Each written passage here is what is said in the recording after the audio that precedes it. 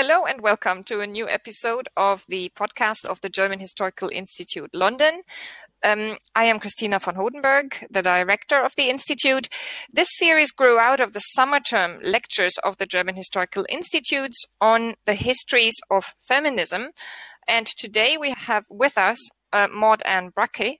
She is senior lecturer at the University of Glasgow, and her expertise lies in the history of feminism, gender and work, 1968 and European communism. Hello, Maud Anne. Hello, thank you for having me. Nice to meet you. It's very good to have you here. Your topic today will be inventing reproductive rights. And this is a very relevant topic today. Not only we still have a lot of disagreements in the public spheres in different countries about women's reproductive rights. It is a key issue in culture wars in several countries up to today. We also have current debates about gender inequalities in medical provision and in sexual health. Here in the UK, I do recall that earlier this month we saw the release of a governmental review in the UK revealing critical failures of the National Health Service regarding a series of medical scandals affecting female patients, for example. I think it is very important to connect the history of feminism to the history of the body, to the history of female bodies, and the medical profession as well. And of course, your topic does that very well. But we don't want to talk about today. We want to hear about the history of, in this case, the period after the Second World War. Specifically, I think your lecture will focus on France in the time period between 1945 and 1980. And I understand that you have a new book project, which is on France and Italy. Here we will focus on family planning and feminism in France. I should also mention that there's actually very interesting work of yours that our listeners can access in book shops, in libraries. Namely, there's two monographs, one from 2007 on West European communism and the Czechoslovak crisis of 1968 under the title Which Socialism? Whose Détente? Question marks. And then from 2014, and already in the history of feminism, the book Women and the Reinvention of the Political, Feminism in Italy, 1968 to 1983, a book that has appeared with Routledge and has also been translated into the Italian. And I should say that you did your PhD at the European University Institute in Florence, and you have held visiting appointments at Sciences Po in Paris and France, but you've also done other stations on your academic biography lead to the Netherlands, to Belgium, maybe? Mm-hmm. Mm-hmm. Yes. Where I'm originally from, yeah. So you're well traveled, and you have worked on a number of topics in the history of communism and in the history of Europe, in the history of feminism. The actual topic of the paper, and I repeat that here, is Inventing Reproductive Rights, Sex, Population and Feminism in Europe, 1945 to 1980. So over to you at this point. Introduction. The principle that individuals ought to be able to make their own choices regarding procreation, that is to say, whether to have children, when, in what circumstances and with whom, is nowadays accepted in parts of the world, despite notable exceptions and the fact that access to contraception and safe abortion remains problematic in many countries. How did we come to think of reproduction in terms of human, individual and undeniable rights?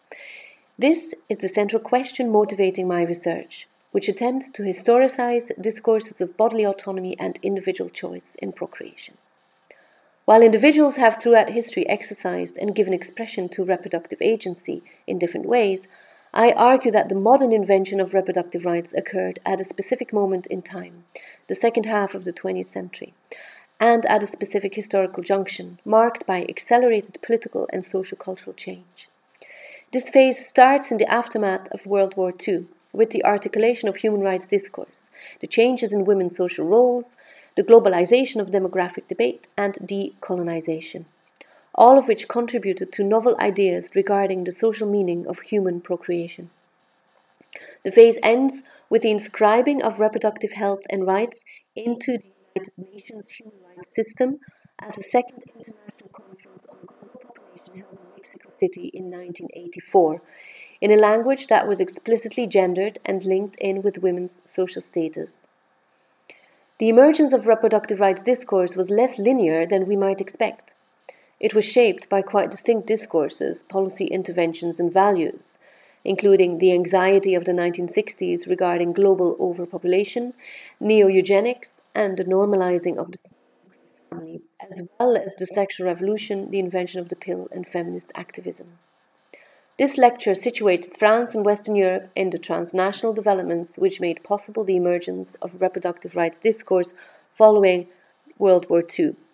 I shall consider two moments in the genealogy of reproductive rights discourse in France, corresponding to two instances of legal change and intense public debate. The first is family planning activism in the 50s and 60s, which was key in leading to the legalization of contraception through the Neuwicht Law of 1967. And the second moment is the so-called new feminism, which exploded onto the political scene in France around 1970 and crucially contributed to legal reform on abortion through the Veil Law of 1975. In discussing these two key moments, this lecture demonstrates that it was the feminist movement of the 70s which introduced a principled notion centered crucially on a woman's right to choose. This lecture tells an essentially chronological story of the development of such ideas. It starts with the global context shaping the dissemination of family planning ideas in France, then discusses the debates surrounding legal reform on contraception and abortion, and concludes on a number of critical remarks regarding the limitations of the position of French feminists viewed in a global context. The paper is based on recently released archives held at the Archives de Feminisme at the University of Angers. Contraception and family planning. French family planning was a success story, dramatically modifying cultures and discourses with regard to sex, family, and demography. Its success was possible thanks to the dissemination of the contraceptive pill from the early 60s onwards. Following 1945, family planning emerged as a globally entangled movement and set of discourses. Underpinned by the desire to normalize and globalize the small nuclear family and by fears of overpopulation in the developing countries, family planning associations aimed to convince and pressurize women, and to a lesser degree men, into reducing their fertility, providing them with contraception. From the 1950s, globally operating organizations such as the Population Fund, the Ford Foundation, and International Planned Parenthood Federation set up projects around the world, in many cases supported by national governments but sometimes in conflict with them, in an attempt to disseminate sexual knowledge, contraceptual technology, and medical practices such as the gynecological visit. Post-war global family planning built on early 20th century socio-medical practices centered on contraception in the UK and the US. It inherited from those earlier initiatives what I call the hierarchization of reproductive bodies, according to race, class, and ability. That is to say, the notion that some bodies are more worthy of procreation than others, and some individuals more clearly endowed with reproductive agency than others. They also inherited from early 20th century initiatives the close intertwining of ideas regarding family planning with wider demographic concerns of optimal population size. And it also shared with these earlier approaches the fact that principles of individual choice and bodily autonomy were only marginally important to, although not entirely absent from, the discussions. The novelty after 45 was the globalization of demographic debate and the reframing of family planning as a response to the increasingly globalized post-colonial world.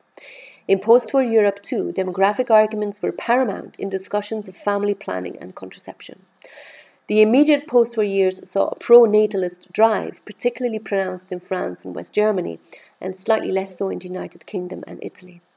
However, in the 1950s, a curious discursive shift occurred. Experts and the public came to be influenced by the US originating discourse of the problem of global overpopulation. This was epitomized in the book The Population Bomb by P.R. and A. Ulrich of 1968, and it reframed debates on global security, global prosperity, third world development, family planning, contraception, and gender relations. And this in US and West European governments as well as in supranational bodies such as the United Nations. Different varieties of the discourse of global overpopulation existed, but the common denominator was the belief that it was rapidly becoming a problem, with the epicenter of this problem located in the developing world. In West Germany, as argued by Annette Timm, in the 1960s, demographers argued for the need to nationally elevate fertility while at the same time developing projects aimed at reducing fertility in the global south, and those two seen as interlinked. In France, a country with deeply seated fears of low fertility since the 19th century, family planners were careful not to break the pronatalist consensus, repeating over and over that arguing in favor of legal contraception was not a position in support of fertility restraint, but rather that they aimed to create a culture of what they called responsible parenthood and to solidify what they called the traditional family. French family planners and demographers did warn about population growth in developing countries, but in a much debated and pivotal intervention, Jean Ménard, professor and director at the École Pratique des Hautes Études in Paris, in 1959 argued that policy interventions aimed at manipulating fertility ought to be abandoned in France, in Western Europe, and in the global South, as, and I quote, "There cannot be human dignity when there is no choice. A society which does not allow free choice in this area is not a free society." End of quote. It was this disconnection of the issue of family planning from demographic arguments that facilitated the emergence of views on reproduction as based on individual rights. French family planning resulted from encounters between radical civic engagement, reform eugenics, women's activism, and the drive to normalize the nuclear family. It stood out in the European context for its large numbers of supporters, political influence, and early female leadership. Maternité heureuse, happy motherhood, was created in 1956 by a group of secular and Protestant and highly educated women, including sociologist Evelyne Zuleiro and gynecologist Marie-Andrée Lagroix-Velhal. Their advocacy for legal birth control was centered on the desire to disseminate a culture of responsible parenthood, or what they called responsible parenthood. And their discourse was also very strongly centered on the need to reduce illegal abortion, at the time estimated at around 500,000 per year. Maternité heureuse was refounded as the Mouvement Français pour le Planning Familial, MFPF, in 1960, an organization that counted around 100,000 members by 1967. By 1965, it had created around 50 clinics across the country, with over 400 medics illegally prescribing or even handing out contraceptives to married couples. MFPF was revolutionary in creating a de facto situation where the pill was widely available whilst being illegal. More broadly, it shaped the early stages of the sexual revolution by creating new forms of sexual knowledge, increasingly challenging what had hitherto been the official source of medical information, the Ordre des Médecins, the official association of medical professionals which maintained opposition to the legalization of contraception until 1967. French family planning was strongly influenced by the transnational family planning movement. Maternité heureuse was affiliated with IPPF, with International Planned Parenthood Federation, in 1958, and MFPF further strengthened this affiliation. Through it, MFPF underwent the influence from a transnational neo-eugenics network involving activists and scientists that had supported Nazi and fascist race eugenics. MFPF established a particular connection with Carlos Peyton Blacker, a London-based psychiatrist and leading figure of the UK Eugenics Society between the 1930s and the 1950s. He was since 1953 the administrative chair at IPPF and played also a leading role in the British Family Planning Association. Velhal, MFPF's director between 1956 and 1968, regularly sought Bracke's personal advice on the science and technology of contraception, and the latter sent her educational material as well as contraceptives. Reform eugenicists across Europe and North America attempted to sanitize their views, changing the language of eugenics and reframing the claims to scientific legitimacy. This was helped by the advances in genetics research on the one hand, and by the discourse of global overpopulation on the other. The two issues, on the one hand the size and on the other hand the makeup of the global population, went hand in their eyes and needed to be addressed jointly. The reframing of eugenics and its connections to family planning were summed up in an article by Bracke for the journal Eugenics Review, and I quote, "From this eugenic standpoint, we can perhaps most succinctly describe genetic potentiality in terms of the achievement of producing by design an intelligent, healthy and united family. This performance is encouraged by some environments and discouraged by others. The object of a eugenically conceived social policy should be to spread this ideal." End of quote. Here, family planning replaced biology as a vehicle of the population. Implicit in MFPF's actions were concerns about particular groups, the poor and the immigrants, having too large offspring. Around 1960, MFPF developed targeted actions vis-à-vis immigrant families. Cécile Goldet, gynecologist and one of the founders of MFPF, led a project with interviews with men and women from around 1,000 immigrant families of Algerian, Portuguese and Italian origin in the Paris region. With regard to the Algerian families, she concluded that the situation was becoming dramatic, referring to high numbers of both abortions and unwanted children. Her impression was that the birth rate among these families was higher than it would have been had these families not left their country.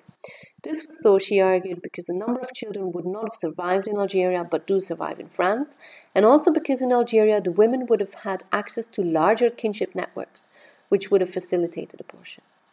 She portrayed the Algerian women as torn between traditional practices and values, which in her view involved what she called the banalization of abortion as everyday contraception, and on the other hand their desire to Europeanize and modernize, which in her concept would involve responsible parenthood, spacing of children, smaller families and medical examination. It is clear that the family planners were concerned by the large size of non-French families, driven by racialized notions of population and a hierarchical view on reproductive agency, according to culture and race, and that they were motivated by the dissemination of what they saw as a modern and European family. Thanks to sustained campaigning by MFPF and its dissemination of the pill, the legalization of contraception was never far off the newspaper headlines or the political agenda in the mid-60s. The existing legislation dating from 1920 banned all sale and advertising of contraception. Condoms were freely available in pharmacies, but did not feature prominently in discussions on legalization of contraception due to their association with venereal disease and infidelity. French public opinion on birth control was notably shifting, and a survey of 1962 revealed that 57% of those asked were in favor of legalization of contraception for women, whether married or not. During the presidential campaign of 1965, contraception emerged as a salient theme, and the candidate for the Fédération de la Gauche démocratique et socialiste, the center-left, François Mitterrand, declared himself in favor of legalization, reflecting a growing consensus on the center-left. Lucien Neuwirth, since 1958 a member of the Assemblée nationale for the Gaullist party Rassemblement pour la République, in 1966 put forward a report proposing the legalization of contraception, which formed the basis for the eventual Neuwirth Law of 1967. Neuwirth worked closely with MFPF in preparing the report, and he shared with MFPF a desire to create a new culture of responsible parenthood based on the nuclear family, and he shared with them a refusal to see family planning as primarily aimed at reducing fertility. His report contained analysis of medical aspects, religious aspects, and individual liberties.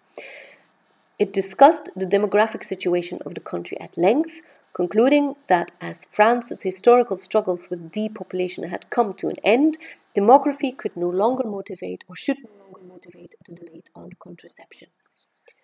The Nieuwwicht Law of 67 legalized the sale and manufacturing of all forms of contraception. It was passed with the support of the centre-left, but only part of the Gaullist and Nieuwwicht's own party. The pill became available to married women only and was not free of charge. Doctors were not obliged to give their patients information about contraception, and many refused to do so. Moreover, the amount of contraception a woman could be prescribed was strictly limited. The carnet à souche, a card, was introduced to control how many each woman procured. Despite its limitations, the adoption of the Nieuwwicht Law was a milestone in French social history, fundamentally shifting discourses regarding autonomy and individual choice in reproduction and resituating women's political and intimate agency.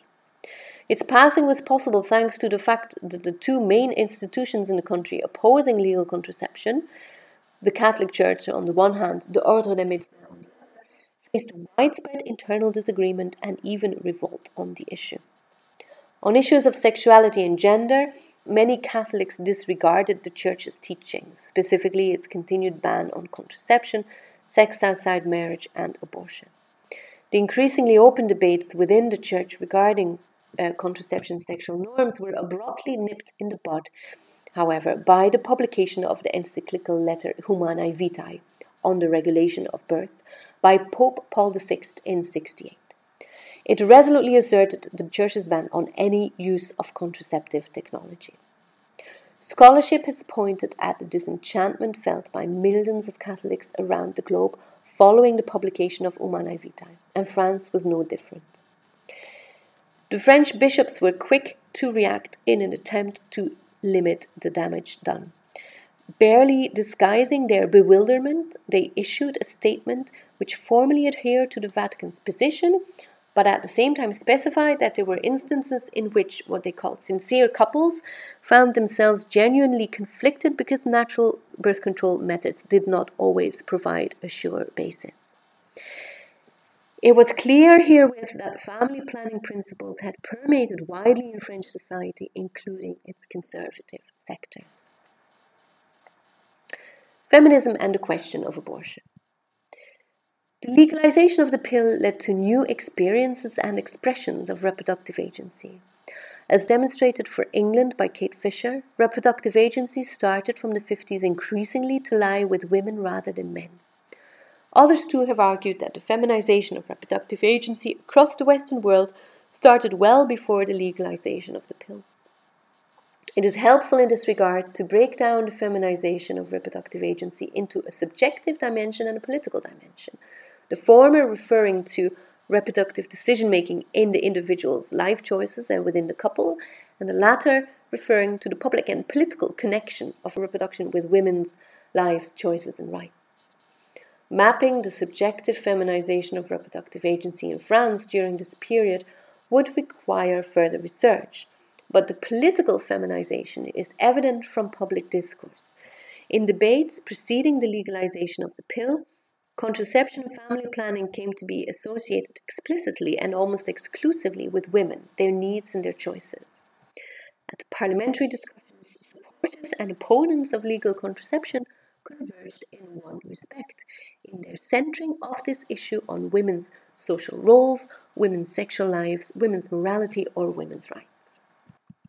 Peculiar further to the case of France was that the feminization of reproductive agency occurred in spite of the fact that the uptake of the pill immediately following legalization showed a modest increase rather than a sudden spike. In 1970, according to a survey by the Institut National d'Études Démographiques, only between 6 and 7% of women between 20 and 44 used the pill. This number rose to 25% by 75. One could argue that it was the possibility of using the pill, whether one chose to do so or not, and its legal legitimacy which changed values and attitudes. What is more, the relatively low uptake of the pill by women after 67 strengthened calls for legal abortion. The estimated yearly number of legal abortions by the late 60s had risen to around 850,000. And at the same time, this phenomenon was discussed now openly by both opponents of and advocates for legal reform. For those in favor of the liberalization of both contraception and abortion, there was now more urgency around the latter, as it emerged that large groups of women were reluctant to exercise their right to use the pill.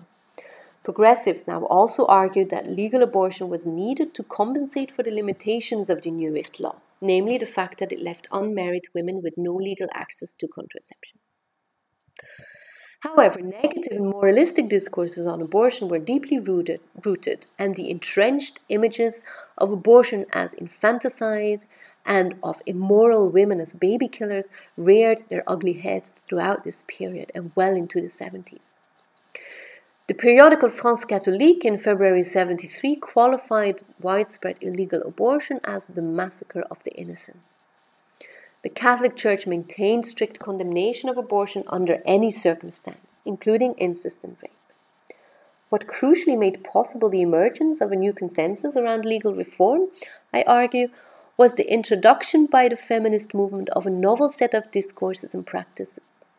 While it campaigned for legal reform as part of a much wider coalition involving a range of actors, family planners, the sexual progressives of the student movement and the cultural avant-garde, and the various parties of the radical and the centre-left, among this wider coalition it was the feminist movement which tied together elements of discourse involving individual autonomy, sexual liberation, critiques of patriarchy and women's rights, into an encompassing set of principles.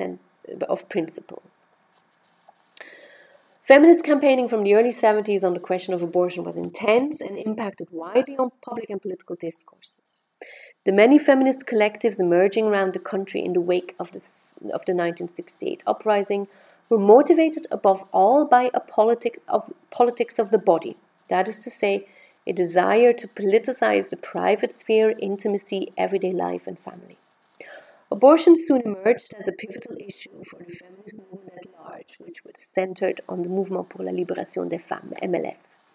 Between 72 and 75, MLF organized public demonstrations, petitions, conferences, and adopted a number of slogans and principles, including, for example, the key one, avortement libre, free abortion, that is to say, free of choice and free of charge. Other slogans and key principles included no law over our bodies, aucune loi ne passera sur nos corps, pleasure rather than reproduction, let us choose, plutôt jouir que se reproduire, laissez-nous choisir. Most feminist groups took on the radical position of demanding full liberalization, or a law that would explicitly guarantee a woman's right to choose in all circumstances and would impose neither conditions nor time limits. Feminist groups created a new language with which to speak of abortion, a language that started from one's own lived experience, was guilt-free and informed by an understanding of the ubiquitous impact of patriarchy on individuals, institutions and cultures. In the breaking of century-old taboos around abortion, it was crucial that it were women themselves who created this new language. The Manifesto of the 343 did exactly this. Women declared publicly and in a straightforward and therefore disruptive way that they had had an illegal abortion and denounced the state's oppression of women's bodies. Published in 1971 in Le Nouvel Observateur, the Manifesto included signatories by renowned women in arts, literature, media and science. Contrary to the organizers' expectations, none of the signatories were charged or arrested, illustrating the fact that it had become impossible to apply the law. This was also reflected in the fact that in 1971 only 340 condemnations occurred. The Manifesto galvanized significant support for the Manifesto in left-wing and centre-ground papers, with the notable exception of Charlie Hebdo, which referred to the signatories as whores. Although, of course, many conservative commentators condemned it. The specificity of the feminist approach was to universalize the phenomenon of abortion and to frame its legality as a fundamental and universal human and women's right. This was evident in the defense plea by Gisèle Halimi at the so-called Bobigny trial of 72. At this trial, an underage woman, Marie-Claire Chevalier, stood accused of having procured an illegal abortion, alongside 4 women, among whom her mother, who had helped her. The trial was turned into a focal point for the pro-legalization campaign, and Chevalier was supported by feminist initiatives across the country. Her lawyer, the French-Tunisian feminist Gisèle Halimi, had signed the Manifesto of the 343 and had founded Choisir, a key feminist organization calling for legal reform on abortion. Halimi framed her plea in terms of universalist arguments regarding women's citizenship and universal rights. Chevalier's fate was potentially the fate of any woman in France, she said, and it demonstrated the need for the law to safeguard women's rights, safety, and bodily autonomy.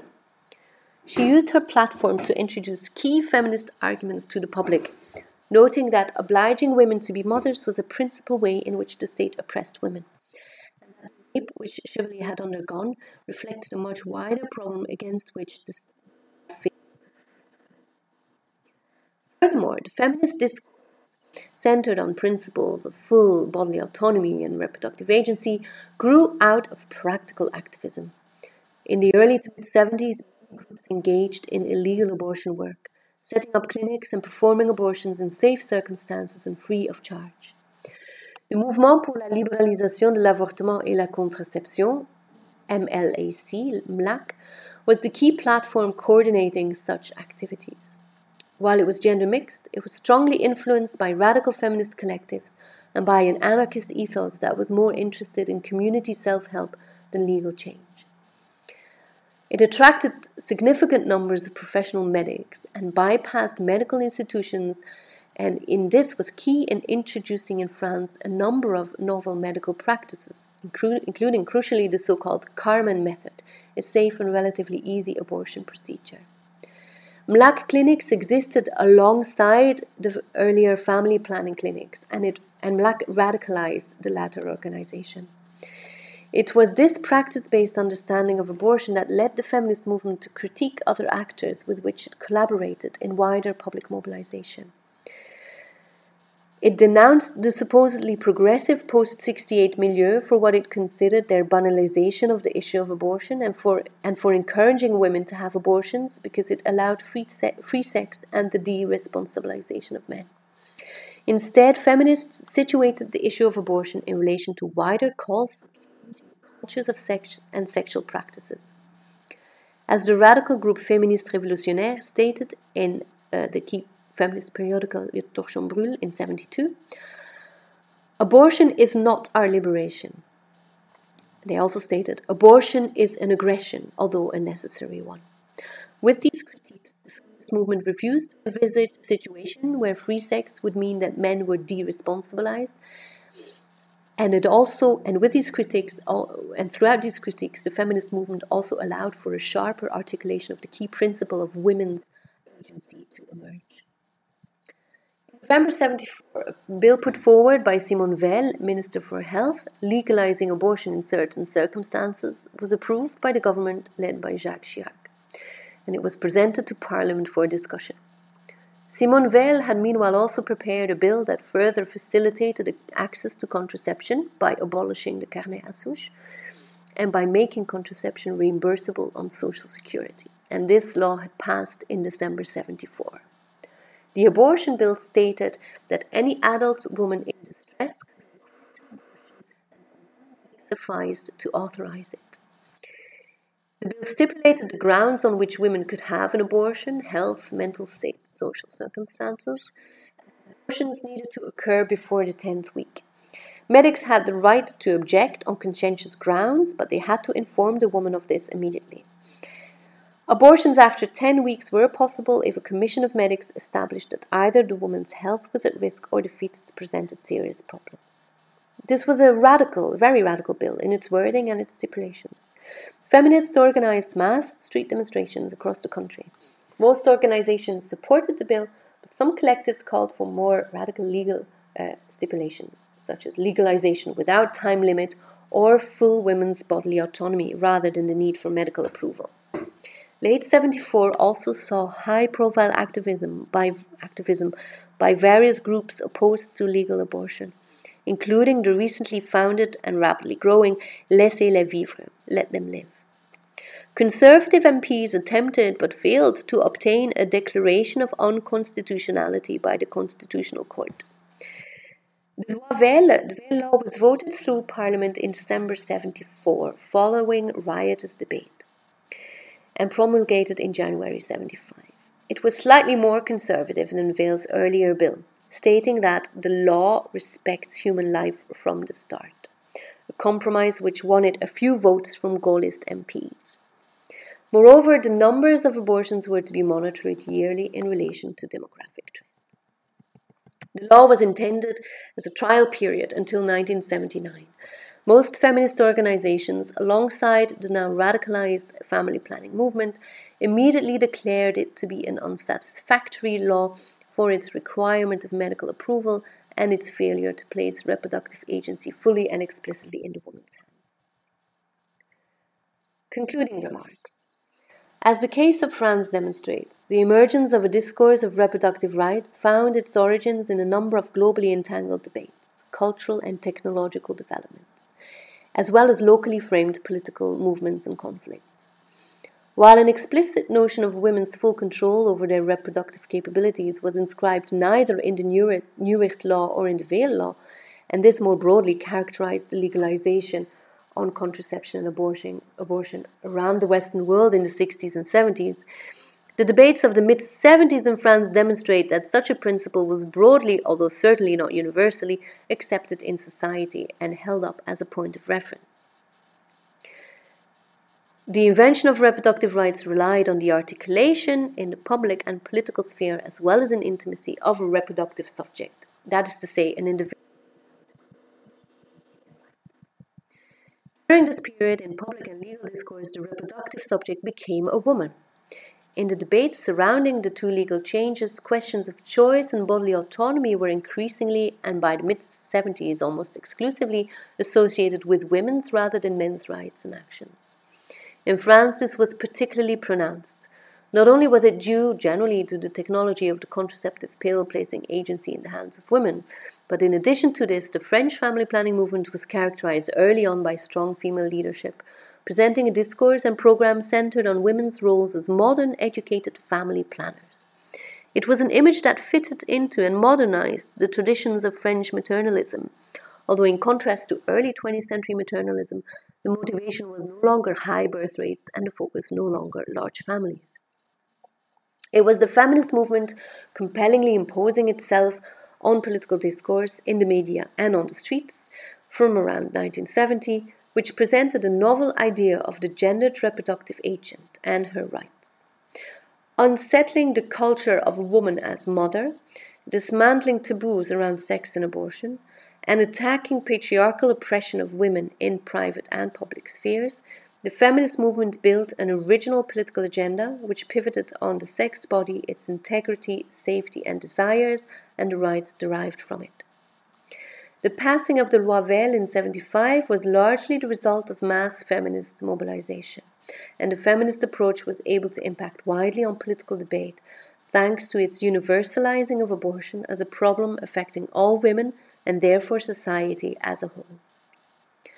However, this feminist universalism with regard to reproductive rights was characterized by unacknowledged limitations, and in this sense, the feminist movement of the 70s failed to challenge the hierarchization of reproductive bodies inherent in the family planning agenda of the 50s and 60s. In France and elsewhere, family planning had often explicitly situated non-white, Western, poor, working class, disabled or otherwise marginalized women and men as less worthy of reproducing, or as insufficiently endowed with the necessary educational culture to make informed choices. As proposed by Dagmar Herzog for the case of West Germany, 1970s feminism in its agenda on abortion failed to problematize its own and wider society's assumptions with regards to disabled women and their wishes and ability to raise children. The argument regarding disability remains to be scrutinized for France, but what is clear is that mainland white French feminists failed to interrogate the violations against black women in the French dominion of Réunion in this period. In 1970, it emerged that since the mid-60s, between 6,000 and 7,000 women, poor women of color, had been sterilized without their consent on the small Pacific island of Réunion. The French press revealed that this had occurred on the orders of French medics and administrators, who had also imposed contraception on large numbers of local women against French law and without these women's free informed consent. Among the debates that followed in France, the feminists' silence was deafening. In not denouncing the issue and in failing to articulate a feminist position, white French feminists revealed an implicit hierarchization of women of color and women living under neo-colonial rule, as not included in their supposedly universal reproductive rights agenda. Partly the limitations of the French feminist position here resulted from their focus on a woman's right not to have children, which was characteristic of the Western sexual revolution more broadly, rather than on the right to have children. The latter was a principle that animated black feminists in the US and post-colonial feminists around the world, denouncing centuries of violent colonial and patriarchal interventions on non-white women's bodies aimed at limiting their fertility. In the 70s and 80s, feminists and women's organizations from the Global South were able to fundamentally shift the perspective on reproductive rights in debates at the United Nations, leading to the inscription of reproductive health and rights into human rights law in the 1980s. They also developed the notion of reproductive justice, which, among other principles, foregrounds the variety of forms that patriarchal oppression of women's reproductive bodies can take, including both denying the right to have children as well as forcing women to have them. The social conflicts over contraception and abortion in 50s, 70s France were played out in a specific field, one where family planners and feminists principally fought for women to have fewer rather than more children. While the family planners in some regards recast eugenicist principles and the hierarchization of reproductive bodies, the feminists foregrounded much more principled and universal notions centered on a woman's right to choose either way. But nonetheless, they too were embedded in and limited by their own social context. So thank you very much, Maud Anne, for this fascinating talk. Can I just start with one question, which is actually a question that we ask all of our podcast authors, and that is, how do you understand the history of feminism? What is the history of feminism to you? Yes, thank you, Christina. So the history of feminism, in a way, there are two things. There's the history of feminism, writing history of feminism, and then there's doing feminist history. And in a way, they're not entirely the same, but they are, of course, very much connected. And I do both, if you like. The history of feminism, for me, is very much it's very much a history of conflict, it's the history of power. One of the things I try to do in my work is to bring feminism, broadly defined, women's movements, women's political agency, gendered political agency, into the center of political and social history. That is to say, and in a famous quote by the historian Karen, often feminist history is political history. That's to say, it really belongs at the center, I think, of our attention in terms of kind of broadly defined political and social history, because conflicts over gender are everywhere in kind of mainstream political debate and in wider social conflict and in the social sphere. So that is what feminist history, or the history of feminism rather, for me is about. It's really bringing that into the center of our attention. It is, of course, feminist history is the history of patriarchy, the history of different forms that patriarchy has taken across time and space. It is all feminist history is of course also the history of political agency and women, but not only women, expressing and articulating various forms of political agency and making political interventions.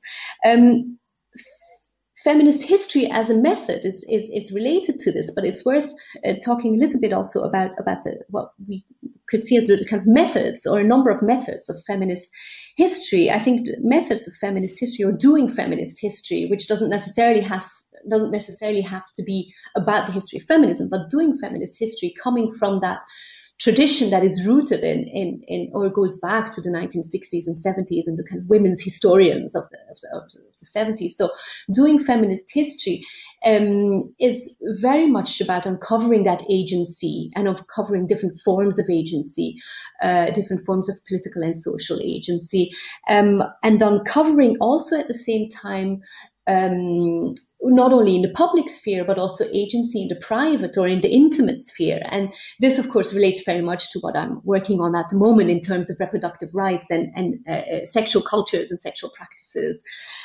So agency in public spheres, in private and intimate spheres as well. And this is, of course, where it gets difficult. I mean, obviously, tracing agency in intimate and private settings is something that is really hard to do for the historian, but we do have a number of sources and texts that we can analyze in order to retrieve that agency and in order to kind of really get a sense of the various ways in which throughout history women have, in the context of patriarchy and within these structures of patriarchy, have expressed and claimed various forms of agency.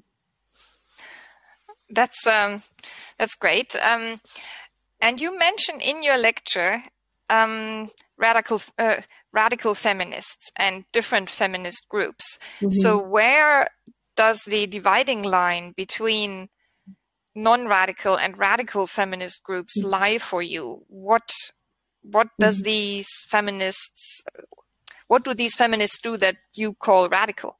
Yes, I think that's a very good question, and I noticed that in my lecture, in my paper, at some point I talk about the radical feminist collectives in France in the 1970s, and of course we need to clarify what we mean by this. And partly, I didn't want to kind of go into this particular question too much within the scope of this paper, because there's really a lot of debate on this, or has been a lot of debate on this among historians of feminism, debate on, well, who do we consider to be the feminist groups that we study? Who do we consider to be radical feminists, to be socialist feminists, to be liberal feminists? There are all these labels. When you think of feminism of the 1960s, 70s, it is usually kind of considered second wave feminism, or feminism of the long 1970s, as I call it. There are all these labels, both at the time and also in scholarship, and often in English language scholarship, the labels that one would find would be radical feminism, socialist feminism, liberal feminism, but there might be others.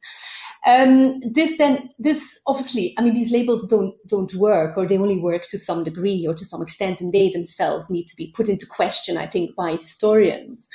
Nonetheless, I think it is useful to talk about the notion of radical feminism at the time, because I do think in France, in Italy, in the UK, in West Germany, in a number of other countries, I do think that there was the long 1970s is a particular phase in the history of feminist movements and women's movements, and that a particular sort of radical agenda was put forward during that time, during the long 1970s. And so in practice, what I then mean in the context of this paper and elsewhere, when I talk about radical feminism, is I mean feminist groups, feminist collectives, which were separatist. So that was really kind of a key idea that was put forward by feminist groups at the time. And of course, it's worth pointing out that not all groups or organizations agreed with this. Not all feminist groups or organizations at the time were separatist, but many were. And I do think it's one of the kind of significant features of feminism of the 1970s, that there was this big debate around separatism and that many groups adopted separatist practice, that is to say, creating women-only spaces, and in an attempt to create a women-only discourse and a set of practices. Now, looking back on this today, one should ask all sorts of questions around this, and one could have critical questions around this. And of course, there are big debates around this even today, or especially today in feminist activism, whether this is still a valid position or not. The point I would make about the long 1970s, and looking particularly at the countries that I've studied most, that is to say Italy and France, is that separatism had really a particular function and a particular meaning, that these were women, in many cases, these were women that came from, around 1968, 1970, that came from a mixed activist political background. That is to say, sort of a gender mixed activist political background, and really felt, and especially with the Italian feminists, you feel that so strongly, really felt at some point that we are getting nowhere in a group that is gender mixed. We are getting nowhere. We need to really separate ourselves and create, in a way, from scratch. That was very much the feeling. Create from scratch a number of new practices and discourses and understandings. And we have to do that only as women. So again, I mean, the kind of problematic aspect of that, I think, is clear. But if you historicize it, I think it makes sense in that particular time and space. And you see this also with some of the French feminist collectives that I talk about in the paper, which were separatist. So I think that's one really particular feature that when I or others or other historians talk about radical feminism in this period, one feature of it is separatist practice. Another feature of it would be to be very clear on the need for the feminist movement to be autonomous vis-a-vis other organizations and political actors. So as I also discuss in my paper, in the context of the abortion campaign, feminist collectives, feminist organizations cooperated or worked together with non-feminist groups, as I say, with family planning organizations, with parties of the left, with parties of the radical left. But there was a very strong sense among the feminist movement of having to maintain autonomy, organizational autonomy vis-a-vis other groups that one might work with. And again, if you look at France or also at Italy, there are historical reasons at that point why it was felt that was so important. Because if you look at, for example, the main political parties of the left, socialist, communist parties, say in Italy and France at the time, had a long history of having separate women's organizations within the parties that existed. But of course, these organizations were subordinate to the wider male-dominated political agenda and the wider sort of patriarchal practices within these parties. So that's also, again, within that context, that historical moment, it made a lot of sense for these feminist groups to say radical feminism means that we are independent, we are autonomous vis-a-vis other political actors. And when I read your paper, I also thought, well, what you're describing really is akin to structural racism, really, in both the pre-feminist movement and the feminist movement, in the way that you're saying, well, this is actually promoting a specific form of Western white nuclear families, and often explicitly discourages non-white families from their own agency. So would you also say that this was actually a structurally racist policy? I would not go as far as to say that in the case of the feminist movement of the 70s. I would argue this with regard to the earlier period, with regard to the first part of the paper where I discussed the family planning movement, the 1950s and the 1960s. I mean, I think this is quite clear.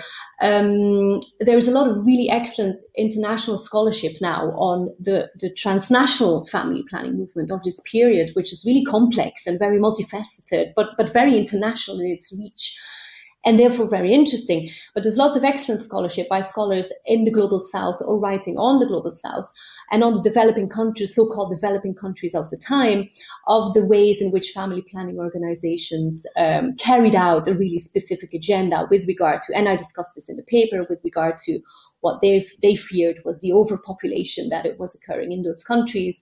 And so, as I say in the paper, clearly, I think, and so that scholarship has really pointed at the fact that these organizations and these actors were really driven by a hierarchical notion of who, to put it very simply, who is allowed to have children and who is less so allowed to have children, and depending on race, on culture, on social class. and on geography, of course, and ability as well. So, I mean, I think in terms of the global family planning movement, this is quite clear from the scholarship that there was an element of structural racism there. But what is interesting and important for me, and where I really want to contribute, is that there is quite a significant scholarship on family planning for Western Europe, for the case of France, for the case of Britain, much less so for Italy. But for France and Britain, there is really quite good scholarship on, quite a lot of scholarship on the family planning, post-war family planning movement, and then their role in the legalization of contraception. But that European scholarship, I think, is really not very critical. And I think so that one problem is that that European scholarship on the family planning movement is removed from those insights that come from that scholarship on the global south. And really, and I mean, I don't want to exaggerate the point, but some of that scholarship on 1950s, 1960s European family planning really misses, I think, to some degree, misses the point of this being part of a global agenda, and that those ideas regarding overpopulation in the global south are really reflected also within debates within France, within Britain, and elsewhere in a number of ways. And so that scholarship really needs to become more critical of the family planning movement in that sense. Then when it comes to, your question was about structural racism, when it comes to then the feminist movement of the 1970s, I wouldn't qualify this as structural racism. I mean, I would rather qualify it in terms of blind spots. So as I say in the concluding part of these are really a couple of concluding remarks that I add at the end of the paper with regard to the events in Réunion. And there's excellent scholarship on this by Françoise Vergès. The events in Réunion, which involved the forced sterilization of thousands of black women there. And so the French feminists were really quite silent on this. And so I think it's really rather a matter of the blind spots and not wishing to engage with this. And of course, you could argue that there's a racism that's inherent in that and that's implicit in that. But it's, for me, really the point was about not wishing to engage on this particular issue. As I say in the paper, I think partly because what was being demanded by, say, for example, black feminists in the US at the time was the right to have children rather than not to have children and not being restricted in your fertility. And of course, this didn't fit in easily with what West European feminists were trying to do at that point. Interesting, thank you. And one of your major arguments is that there was an increasing feminization of reproductive issues, and that this was relatively new at the time. Now, can I press you a bit on this? Because I am not sure whether there wasn't already always a certain level of feminization, because if you look at the name of the maternité heureuse, for example, and the idea that this is all about motherhood that precedes the feminist movement in this case, isn't it the case that you already have a kind of a focus on female bodies before this discourse takes off and before the feminists start to weigh in? And that maybe the major change is not really the feminization of reproduction as an issue, but rather the fact that there is an increasing willingness and freedom to talk about female bodies and to actually use these words. So, for example, topics such as menopause or premenstrual stress syndrome or breast cancer, all of this was very hard to talk about before the 1960s, 1970s, although it was around. So maybe it's more a change in what's actually sayable and discussable than an actual new connotation coming up at that point.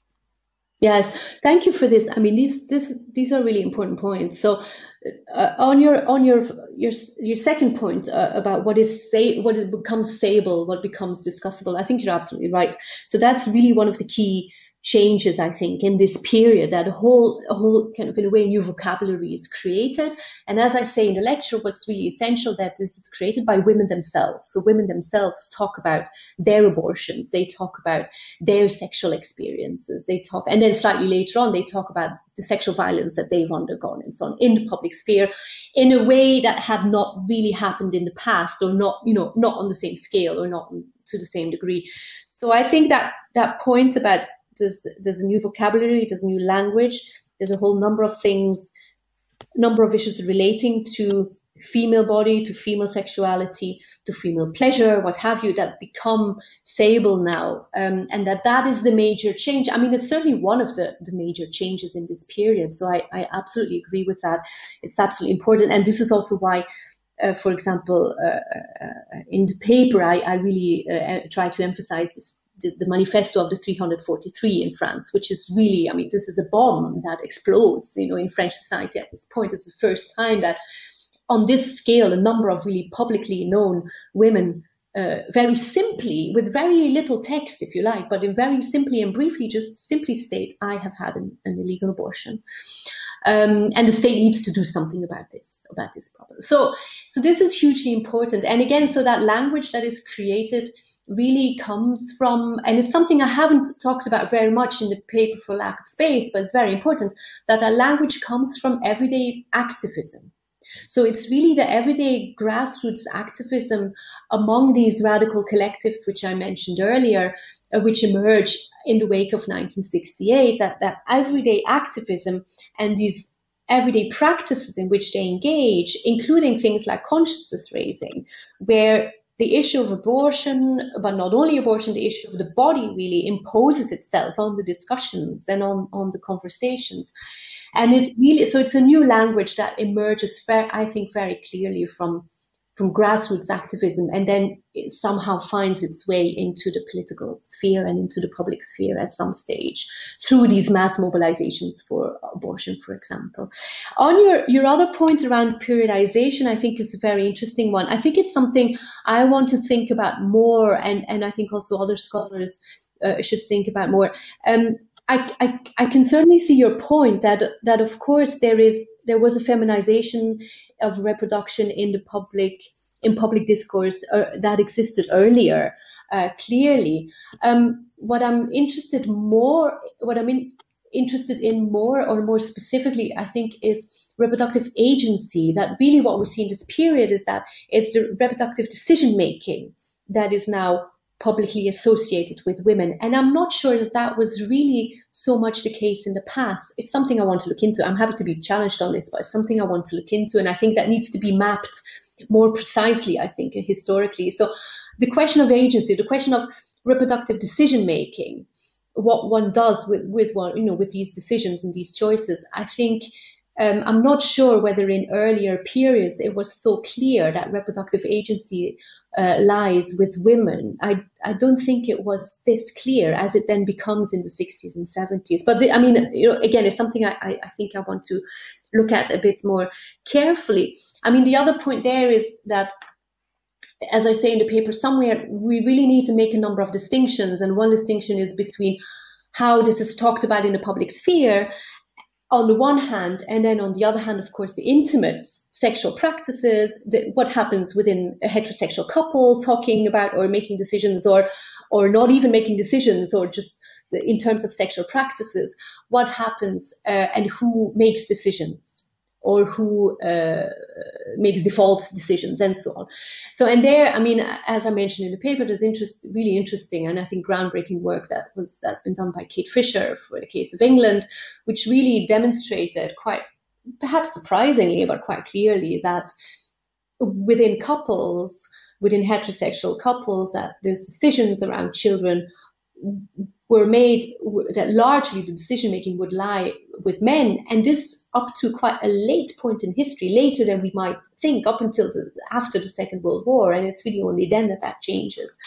So that's the other point. I think we need to kind of make those distinctions between, when we talk about reproductive agency, there's the level of political discourse, the level of law, but then of course there's also the hugely important level of intimate practice and life experience, where again, in many ways, the way I see this, in many ways, the changes in political discourse really occur only as a result of those practical changes that occur in terms of sexual practices, because that's really the key point, I think, in this period is the sexual revolution and these changes in sexual practices, what people actually do in their intimate lives. That is the key point, I think.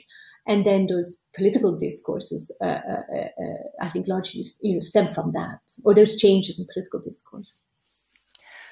Yes, maybe as a last question, if I may, you do compare or contrast Italy, France, and the UK in your book. We have now heard a lot about France. Do you actually expect the same findings that you have now outlined for France in the UK? I'm particularly asking that because I think we will have a lot of UK listeners to this podcast. Yes, I mean, this is, I have to say, I started my work, I started this book with looking at France and Italy. So my work on the UK is really kind of at the starting point. I think there are, between France and the UK, there are lots of similarities, I think. There are lots of similarities, for example, in terms of really significant female leadership over some of these pre-feminist, if that's how we can call them, organizations in the 50s and 60s. I think that is sort of that there is a female, women are already claiming this issue at that point. In France, this is very clear, but I think in Britain also. And so quite early on. So women are already claiming this issue. And as we just discussed earlier, there is a longer history of women in the public sphere claiming these issues, of course. Much less so in Italy. So that's, I think, where Italy is really very different, that you don't really have that immediate post-war stage where women are present in the political sphere. I mean, in France, they are, in the UK, they are, in Italy, less so, I would argue. And if they are, they rather don't talk about these issues. So I think in that sense, there's a similarity. What is really different and something that really interests me is the terms of demographic debate. Because as I emphasize in the paper, demographic debate or debates on demography are absolutely central to these discussions on contraception in the 50s and 60s. So it's the public discussions on contraception in the 50s and 60s are almost always couched in terms of or related to the question of what is the optimal population size for our country. And so what's different in the two cases of the UK and France is that in France, the postnatalist drive is much stronger after the Second World War, and it lasts longer. In the UK, as elsewhere, there is a postnatalist drive, as there is across Europe after the Second World War, but it kind of by the early 50s, there is a kind of a consensus that this is no longer a problem. Whereas in France, these kind of concerns around depopulation and underpopulation are very deeply rooted, and sort of de Gaulle's call for women to have lots of kind of healthy, what he called healthy French babies, was extremely strong. And so that really changes the terms of debate on contraception. As I say in the paper, in the case of France, even those arguing in favor of contraception have to be very careful to emphasize that they are not arguing for lower fertility. So I think this was less of an issue in Britain at that point, and in that sense, organizations favoring contraception had an easier environment within which to make their arguments, or to put their arguments forward. In some ways, there was a very progressive climate with regard to these issues compared to other West European countries, hence also the relatively slightly earlier legalization, first of contraception and then of abortion. So one of the things would be to look at the precise reasons of that in a comparative perspective, because I think often that British, or at least for this kind of topic, the British case is not always compared to the rest of Europe. So I think it will be interesting to look at these issues from a comparative perspective and to really try and pinpoint a number of factors which led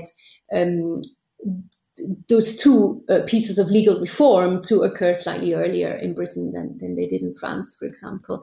I mean, the other important point to make with regards to Britain is that it's really the legacy of earlier family planning and early 20th century family planning, because Britain was really the center of that in the early 20th century. And so, but also in some ways, perhaps that this is a hypothesis, this is something to be looked at. Perhaps also the fact that the eugenics that was part of that early 20th century family planning and those early 20th century campaigns for contraception, the eugenics was, I think, less discredited after the Second World War in Britain than it was elsewhere. I think on the European continent, there was more of a clear break that eugenics is no longer acceptable after the Second World War. And this is, I mean, I'm not putting this out as a thesis. It's something I want to explore. It's kind of a sense I have. But my impression is, for example, the fact that the Eugenics Society still exists after the UK Eugenics Society still exists after the Second World War, is still very active, is very much involved with family planning.